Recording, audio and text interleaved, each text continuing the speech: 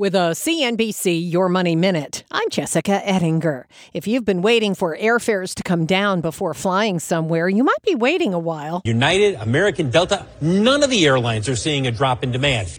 Great pricing environment. That is not changing anytime soon. CNBC's Phil LeBeau says many industry analysts believe plane ticket prices will start to drop if the U.S. enters a recession. But the airlines really aren't planning for that because they're just seeing way too much demand, even with recession fears. And in fact, they'd add a lot more seats if they could. They would love to add more capacity, a lot more than what they've already scheduled. But there are limits because the airplane makers, we're talking Boeing and Airbus, they are not up to the level of production that they had in the past. So, and the question becomes, how long does this pricing environment last? Experts say a tip to search for the best airfares: use Google Flights.